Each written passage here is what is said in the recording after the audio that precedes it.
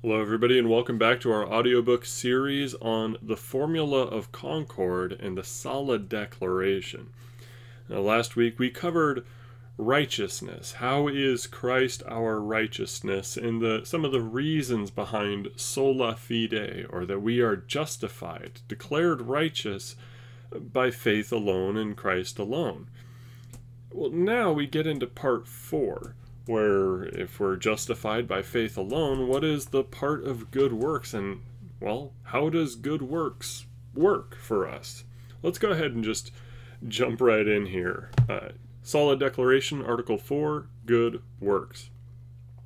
A controversy concerning good works has likewise arisen among the theologians of the Augsburg Confession. One party employed such words and formulas as, good works are necessary to salvation, and it is impossible to be saved without good works, and no one has been saved without good works, since good works are required of true believers as fruits of faith, and since faith without love is dead, although such love is not a cause of salvation. The other party contended, on the contrary, that good works are indeed necessary, not for salvation, however, but for other reasons. They held that therefore the preceding propositions and formulas are contrary to the form of sound doctrine and words, and have been used by the Papists, now as well as formerly, to oppose that article of our Christian faith in which we confess that faith alone justifies and saves. Hence they held these propositions should not be tolerated in the Church, lest the merit of Christ our Redeemer be diminished, and in order to retain for believers the firm and certain promise of salvation. In this controversy, very few asserted the provocative proposition or principle that good works are detrimental to salvation. A few theologians also maintained that good works are not necessary, but spontaneous, since they are not extorted by fear and punishment of the law, but flow from a spontaneous spirit and a joyful heart. Another party took the contrary view that good works are necessary. At first, this latter controversy arose about the words necessary and free, especially the word necessary. This word may refer to the immutable order which obligates and binds all men to be obedient to God, but at times it implies the coercion with which the law forces men to do good works. In the course of time, however, the issue ceased to be only a semantic problem and became a vehemently argued theological controversy when some contended that, because of the divine order referred to above, new obedience is not necessary in the regenerated. In order to explain this disagreement in a Christian way and according to the Word of God, and by God's grace to arrive at a complete settlement, we shall state our teaching, belief, and confession. First of all, there is in this article no disagreement among us concerning the following points: that it is God's will, ordinance, and command that believers walk in good works, that only those are truly good works which God himself prescribes and commands in his word, and not those that an individual may devise according to his own opinion, or that are based on human traditions, that truly good works are not done by a person's own natural powers, but only after a person has been reconciled to God through faith and renewed through the Holy Spirit, or as St. Paul says, has been created in Christ Jesus for good works. That's Ephesians 2, verse 10. Neither is there a controversy among us as to how and why the good works of believers are pleasing and acceptable to God, even though they are still impure and imperfect in this flesh of ours. We agree that this is so for the sake of the Lord Jesus Christ through faith, because the person is acceptable to God. For works which belong to the maintenance of outward discipline, and which unbelievers and the unconverted are also able and required to perform, are indeed praiseworthy in the sight of the world, and even God will reward them with temporal blessings in this world.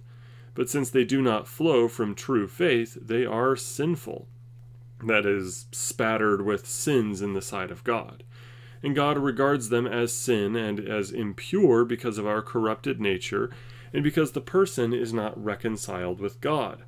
A bad tree cannot bear good fruit, as Matthew 7:18 says, and whatsoever does not proceed from faith is sin, Romans 14, verse 23.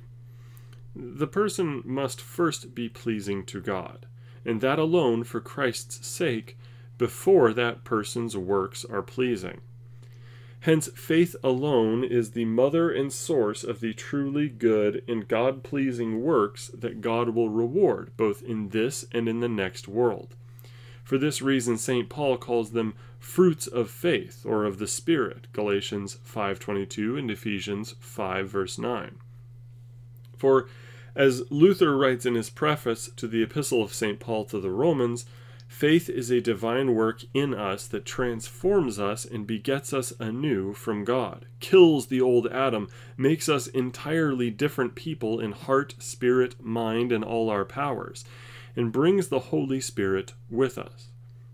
Oh, faith is a living, busy, active, mighty thing, so that it is impossible for it not to be constantly doing what is good. Likewise, faith does not ask if good works are to be done. But before one can ask, faith has already done them and is constantly active. Whoever does not perform such good works is a faithless man, blindly tapping around in search of faith and good works, without knowing what either faith or good works are. And in the meantime he chatters and jabbers a great deal about faith and good works. Faith is a vital, deliberate trust in God's grace, so certain that it would die 1,000 times for it. And such confidence and knowledge of divine grace makes us joyous, mettlesome, and merry toward God and all creatures. This the Holy Spirit works by faith, and therefore, without any coercion, a man is willing and desirous to do good to everyone, to serve everyone, to suffer everything for the love of God and to his glory, who has been so gracious to him.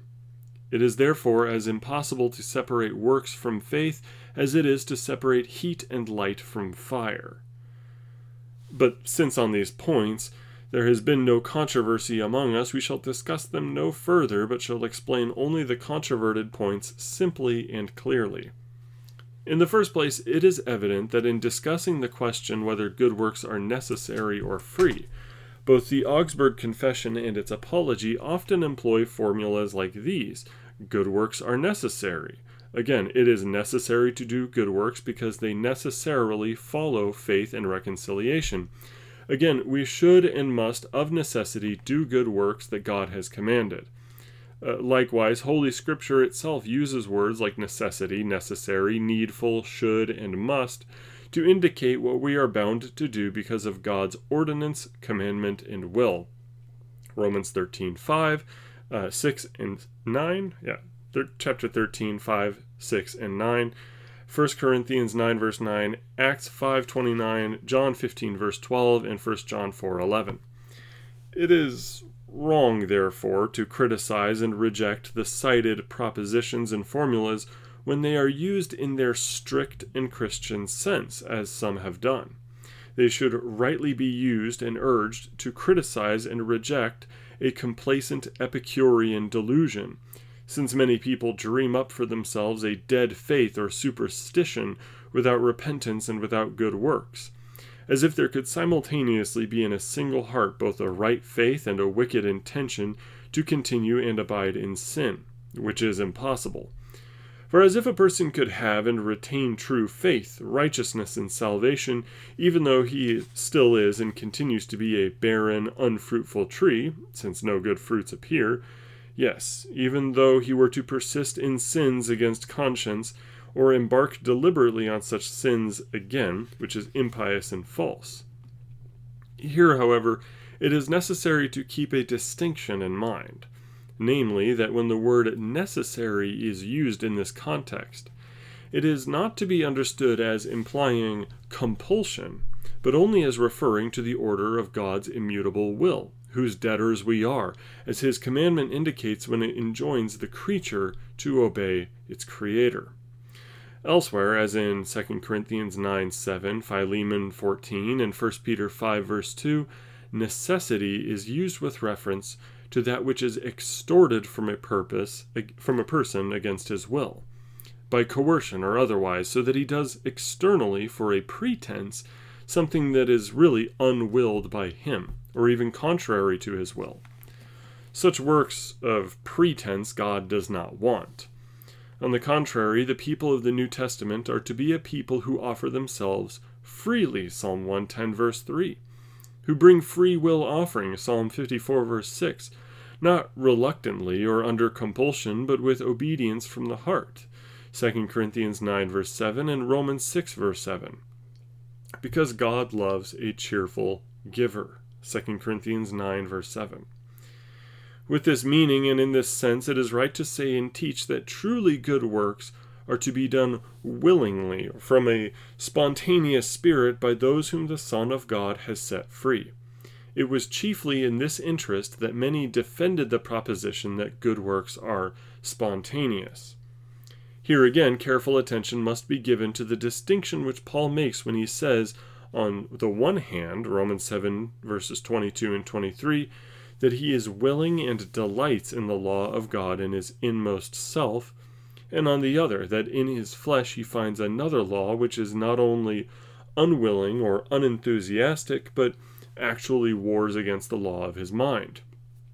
Concerning this unwilling and recalcitrant flesh, Paul says, I pommel my body to subdue it, 1 Corinthians 9 verse 27, and again, they who belong to Christ have crucified, that is, killed their flesh with its passions, desires, and deeds. Galatians 5:24 and Romans 8:13. But we reject and condemn as false the view that good works are free to believers in the sense that it lies within their free option if they may or want to do or not do them, or to act in a contrary fashion and nonetheless still retain faith and God's mercy and His grace. Secondly, when we teach that good works are necessary, we must also explain why and for what causes they are necessary, as the Augsburg Confession and the Apology have done. But here we must be extremely careful that works are not drawn into and mingled with the article of justification and salvation. Therefore, we correctly reject the proposition that good works are necessary for the believer's salvation, or that it is impossible to be saved without good works, since such propositions are directly contrary to the doctrine of exclusive terms in the articles of justification and salvation. That is, they are diametrically opposed to St. Paul's words, which exclude our works and merit completely from the article of justification and salvation, and ascribe everything solely to the grace of God and the merit of Christ, as was explained in the preceding article. Furthermore, these propositions deprive tempted and troubled consciences of the consolation of the gospel, give occasion for doubt, are dangerous in many ways, confirm presumptuous trust in one's own righteousness and confidence in one's own good works, and are adopted by the papists and used to their own advantage against the pure doctrine of salvation by faith alone. Thus they are contrary to the pattern of sound words, like the scripture passage which ascribes the bliss of salvation solely to the man to whom God reckons righteousness apart from works, Romans 4 verse 6, or the statement in Article 6 of the Augsburg Confession, we are saved without works solely by faith. Luther also has rejected and condemned these propositions, 1 in the case of the false prophets among the Galatians, 2 in his writings against the papists at many places, 3 in his writings against the Anabaptists, who advanced this interpretation, quote, we should indeed not put our faith in the merit of our works, but we must nevertheless have them as something necessary for salvation, end quote, and 4, furthermore in the case of some of his own followers who attempted to explain the proposition that by saying that although we required good works as necessary to salvation, we nevertheless do not teach people to put their trust in their works. Hence, and for these reasons, it is right for our churches to continue to insist that the aforementioned propositions are not to be taught, defended, or condoned, but are to be expelled and rejected by our churches as false and incorrect, and as issues which in times of persecution, when it was particularly important to have a clear and correct confession against all sorts of corruptions and counterfeiting in the article of justification, were raised again as a result of the interim, flowed forth from it, and were made matters of controversy. In the third place, a disputation has arisen as to whether good works preserve salvation or are necessary to preserve faith, righteousness, and salvation. This, of course, is a serious and important question, since only he who endures to the end will be saved. Matthew 24, verse 13, and, quote, "We share in Christ only if we hold our first confidence firm to the end," end quote. Hebrews 3:14. For this reason, it is important to declare well and in detail how righteousness and salvation are preserved in us, so that we do not lose them again. Therefore, we must begin by earnestly criticizing and rejecting the false Epicurean delusion which some dream up, that it is impossible to lose faith in the gift of righteousness and salvation once it has been received, through any sin, even a wanton and deliberate one, or through wicked works. And that even though a Christian follows his evil lusts without fear and shame, resists the Holy Spirit, and deliberately proceeds to sin against his conscience, he can nevertheless retain faith, the grace of God, righteousness, and salvation. We should often, with all diligence and earnestness, repeat and impress upon Christians who have been justified by faith these true and immutable and divine threats and earnest punishments and admonitions. Quote, "Do you not know that the unrighteous will not inherit the kingdom of God? Do not be deceived, neither the immoral, nor idolaters, nor adulterers will inherit the kingdom of God." 1 Corinthians 6, verse 9. Quote, "Those who do such things shall not inherit the kingdom of God." Galatians 5:21 and Ephesians 5, verse 5. Quote, "If you live according to the flesh, you will die." Romans 8:13. And finally, "On account of these, the wrath of God is coming upon the sons of disobedience." Colossians 3, verse 6.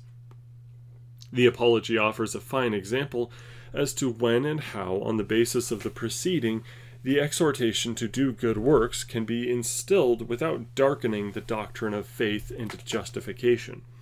In explaining 2 Peter 1 verse 10, "Be the more zealous to confirm your call and election," end quote, the Apology states in Article 20, Peter teaches why we should do good works, namely that we confirm our calling, that is, that we do not fall from our calling by lapsing again into sin. He says, "Do good works so that you remain in your heavenly calling, lest you fall away and lose the Spirit and His gifts, which you have not received because of your subsequent works, but which have come to you by grace through Christ, and which you retain through faith. Faith, however, does not remain in those who lead a wicked life, lose the Holy Spirit, and reject repentance."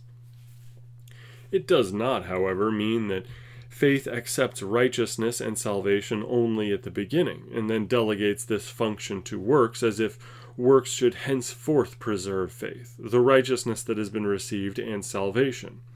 On the contrary, in order that the promise that we shall not only receive, but also retain righteousness and salvation may be very certain to us, Paul ascribes to faith not only our entry into grace, but also our present state of grace and our hope of sharing the glory of God. Romans 5, verse 2.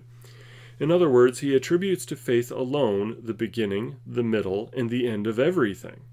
Likewise, he says, "They were broken off because of their unbelief, and you stand fast only through faith." Romans 11, verse 20. He will present you holy and blameless and irreproachable before him, provided you continue in the faith. Colossians 1, verse 22. And then finally, "By God's power we are guarded through faith for a salvation, and again, as the outcome of your faith you obtain the salvation of your souls." 1 Peter 1, verses 5 and 9. Since it is evident from the Word of God that faith is the proper and the only means whereby righteousness and salvation are not only received but also preserved by God, we rightly reject the decree of the Council of Trent, and anything else that tends toward the same opinion, namely that our good works preserve salvation, or that our works either entirely or in part sustain and preserve either the righteousness of faith that we have received, or even faith itself. For although prior to this controversy, not a few Orthodox teachers used these and similar formulas in expounding Holy Scripture, without in any way intending to confirm the aforementioned error of the papists, yet, since a controversy subsequently arose on this point which led to many offensive exaggerations, it is safest to follow the advice of St. Paul, to maintain the pattern of sound words as well as the true doctrine itself. 2 Timothy 1 verse 13. This would eliminate much useless wranglings and preserve the Church from many offenses. In the fourth place, concerning the proposition that good works are supposed to be detrimental to salvation, that's Nicholas von Amsdorf, by the way, we give the following clear answer. If anyone draws good works into the article of justification, and rests his righteousness or his assurance of salvation on good works in order to merit the grace of God and to be saved thereby, it is not we, but Paul himself, who declares no less than 3 times in Philippians 3:7 that good works not only are useless and an impediment to such a person, but are actually harmful. The fault, however, lies not with the good works themselves, but with the false confidence which, contrary to the express word of God, is being placed upon good works. But it does not follow herefrom that one may say without any qualification that good works are detrimental to believers as far as their salvation is concerned. For when good works are done on account of right causes and for right ends, that is, with the intention that God demands of the regenerated, they are an indication of salvation in believers. Philippians 1 verse 28. It is God's will and express command that believers should do good works which the Holy Spirit works in them. And God is willing to be pleased with them for Christ's sake, and he promises to reward them gloriously in this and in the future life. Hence our churches condemn and reject this proposition too, because when asserted without explanation it is false and offensive, might weaken discipline and decency, and might introduce and confirm a wicked, wild, complacent, and Epicurean way of life. For one ought to avoid with the greatest diligence whatever is detrimental to one's salvation. But since Christians are not to be deterred from good works, but are most diligently to be admonished and urged to apply themselves to good works, we cannot and should not tolerate, teach, or defend this proposition unqualifiedly stated in our churches. Article 5. Law and Gospel. So, everybody's Lutheran ears here perking up at law and gospel, our favorite of topics. Law and gospel. The distinction between law and gospel is an especially brilliant light which serves the purpose that the word of God may be rightly divided, and the writings of the holy prophets and apostles may be explained and understood correctly. We must therefore observe this distinction with particular diligence, lest we confuse the two doctrines and change the gospel into law. This would darken the merit of Christ and rob disturbed consciences of the comfort which they would otherwise have in the holy gospel when it is preached purely and without admixture. For by it Christians can support themselves in their greatest temptations against the terrors of the law. On this point, too, there has been a controversy among some theologians of the Augsburg Confession. One party claimed that, strictly speaking, the gospel is not only a proclamation of grace, but also at the same time a proclamation of repentance, which rebukes the greatest sin, unbelief. The other party, however, maintained and contended that, strictly speaking, the gospel is not a proclamation of repentance or reproof.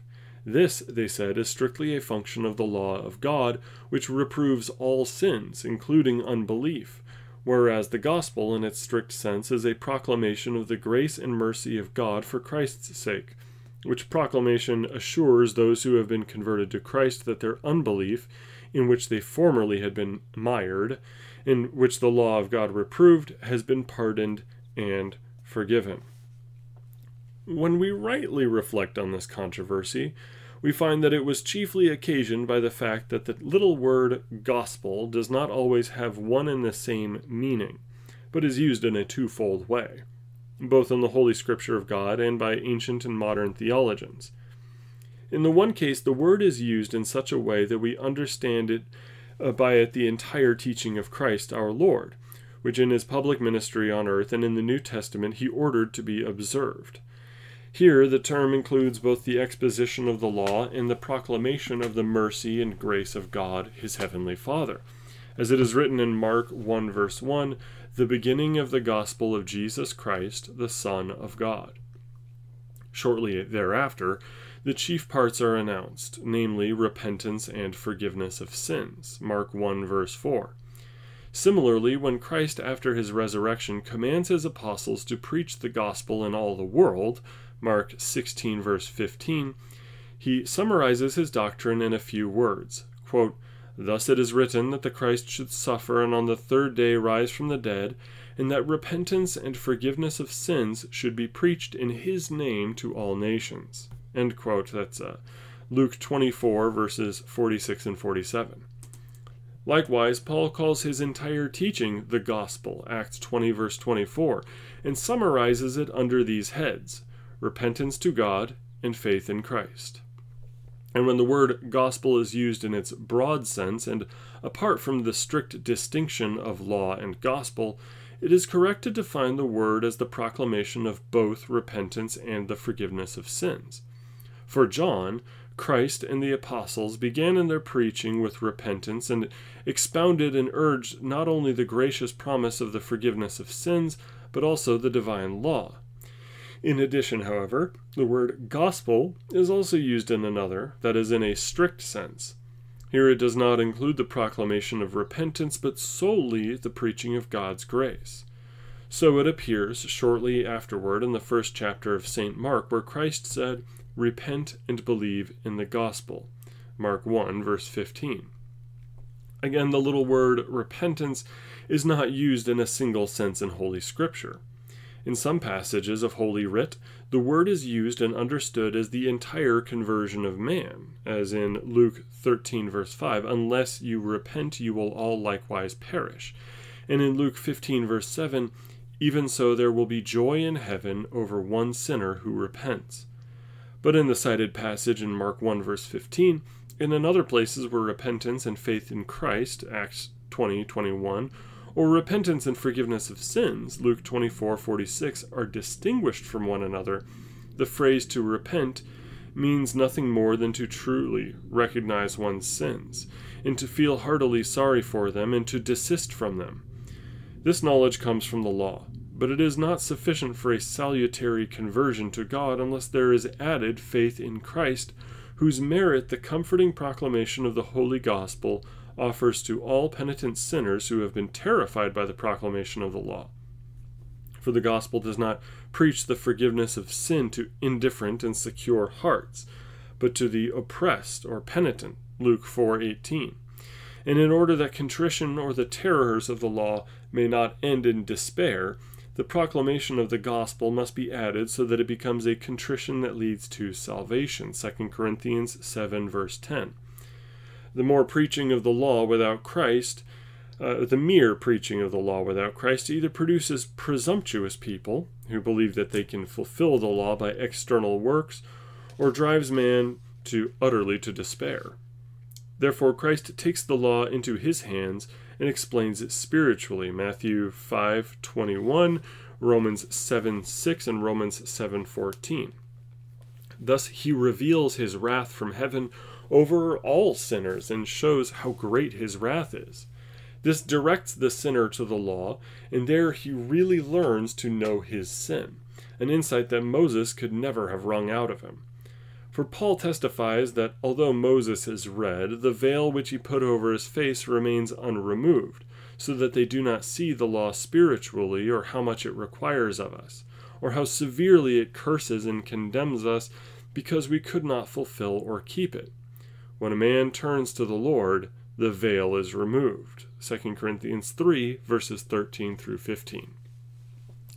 Therefore, the Spirit of Christ must not only comfort, but through the office of the law must also convince the world of sin.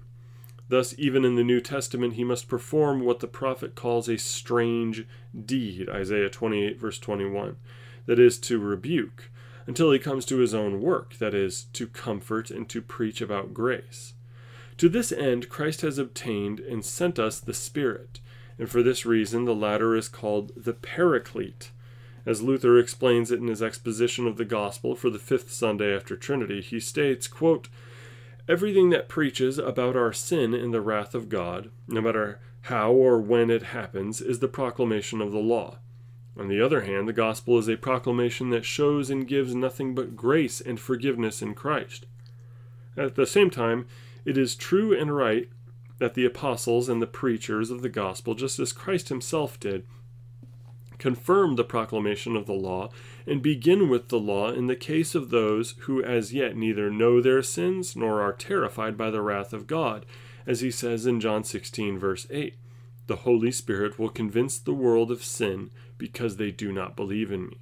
In fact, where is there more earnest and terrible revelation and preaching of God's wrath over sin than the passion and death of Christ, his own Son? But as long as all this proclaims the wrath of God and terrifies man, it is not yet the gospel nor Christ's own proclamation, but it is Moses and the law pronounced upon the unconverted. For the gospel and Christ are not ordained and given us to terrify or to condemn us, but to comfort and lift upright those who are terrified and disconsolate. And again, Christ says, "The Holy Spirit will convince the world of sin," John 16, verse 8, which cannot be done without the explanation of the law. In the same vein, the Schmalkald articles state, "The New Testament retains and performs the office of the law, which reveals sin and God's wrath. But to this office it immediately adds the promise of God's grace through the gospel." And the Apology says, "The preaching of the law is not sufficient for genuine and salutary repentance. The gospel must also be added to it." Thus both doctrines are always together, and both of them have to be urged side by side, but in proper order and with the correct distinction. Therefore we justly condemn the antinomians or nomoclasts who cast the preaching of the law out of the churches, and would have us criticize sin and teach contrition and sorrow not from the law, but solely from the gospel. But in order that everyone may see that we are concealing nothing in this present controversy, but are presenting the entire matter nicely and clearly for the Christian reader, we submit the following.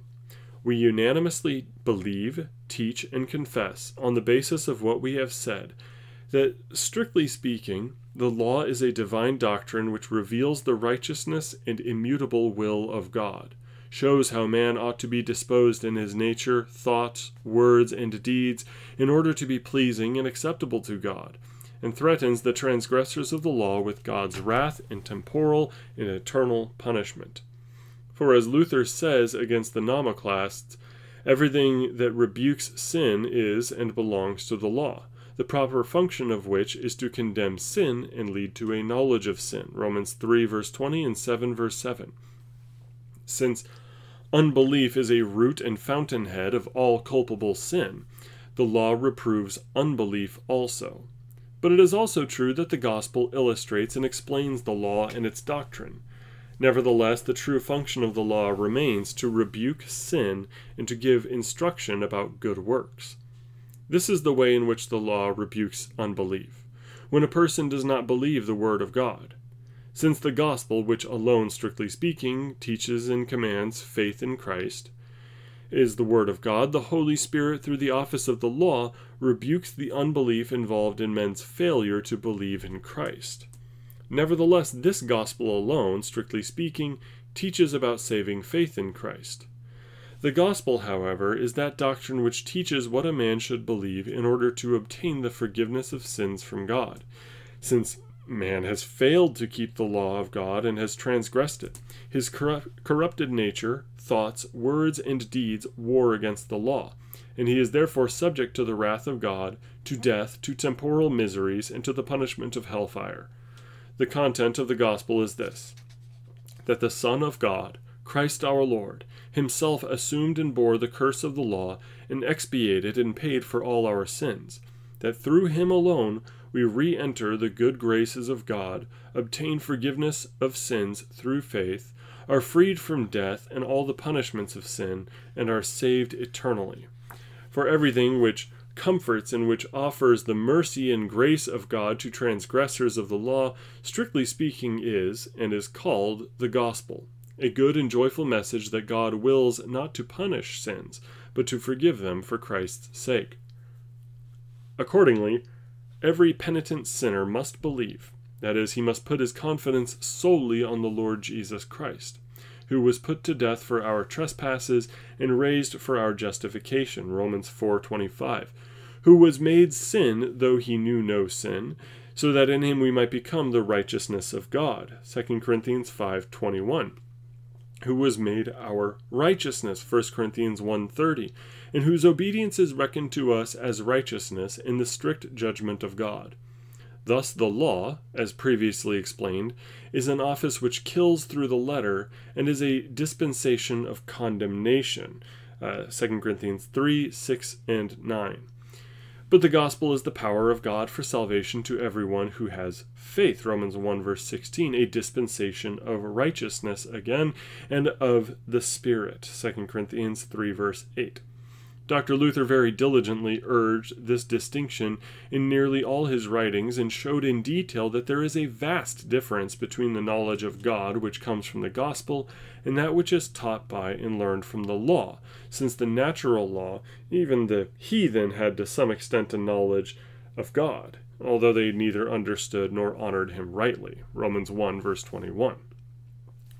Since the beginning of the world, these two proclamations have continually been set forth side by side in the Church of God with the proper distinction. The descendants of the holy patriarchs, like the patriarchs themselves, constantly reminded themselves not only how man in the beginning was created righteous and holy by God, and through the deceit of the serpent transgressed God's laws, became a sinner, corrupted himself and all his descendants, and plunged them into death and eternal damnation, but also revived their courage and comforted themselves with the proclamation of the woman's seed, who would bruise the serpent's head. Genesis 3, verse 15. Likewise, the seed of Abraham, by whom all nations should be blessed. Genesis 22:18 and 28:14. Likewise of David's son, who would restore the kingdom of Israel and be a light to the nations.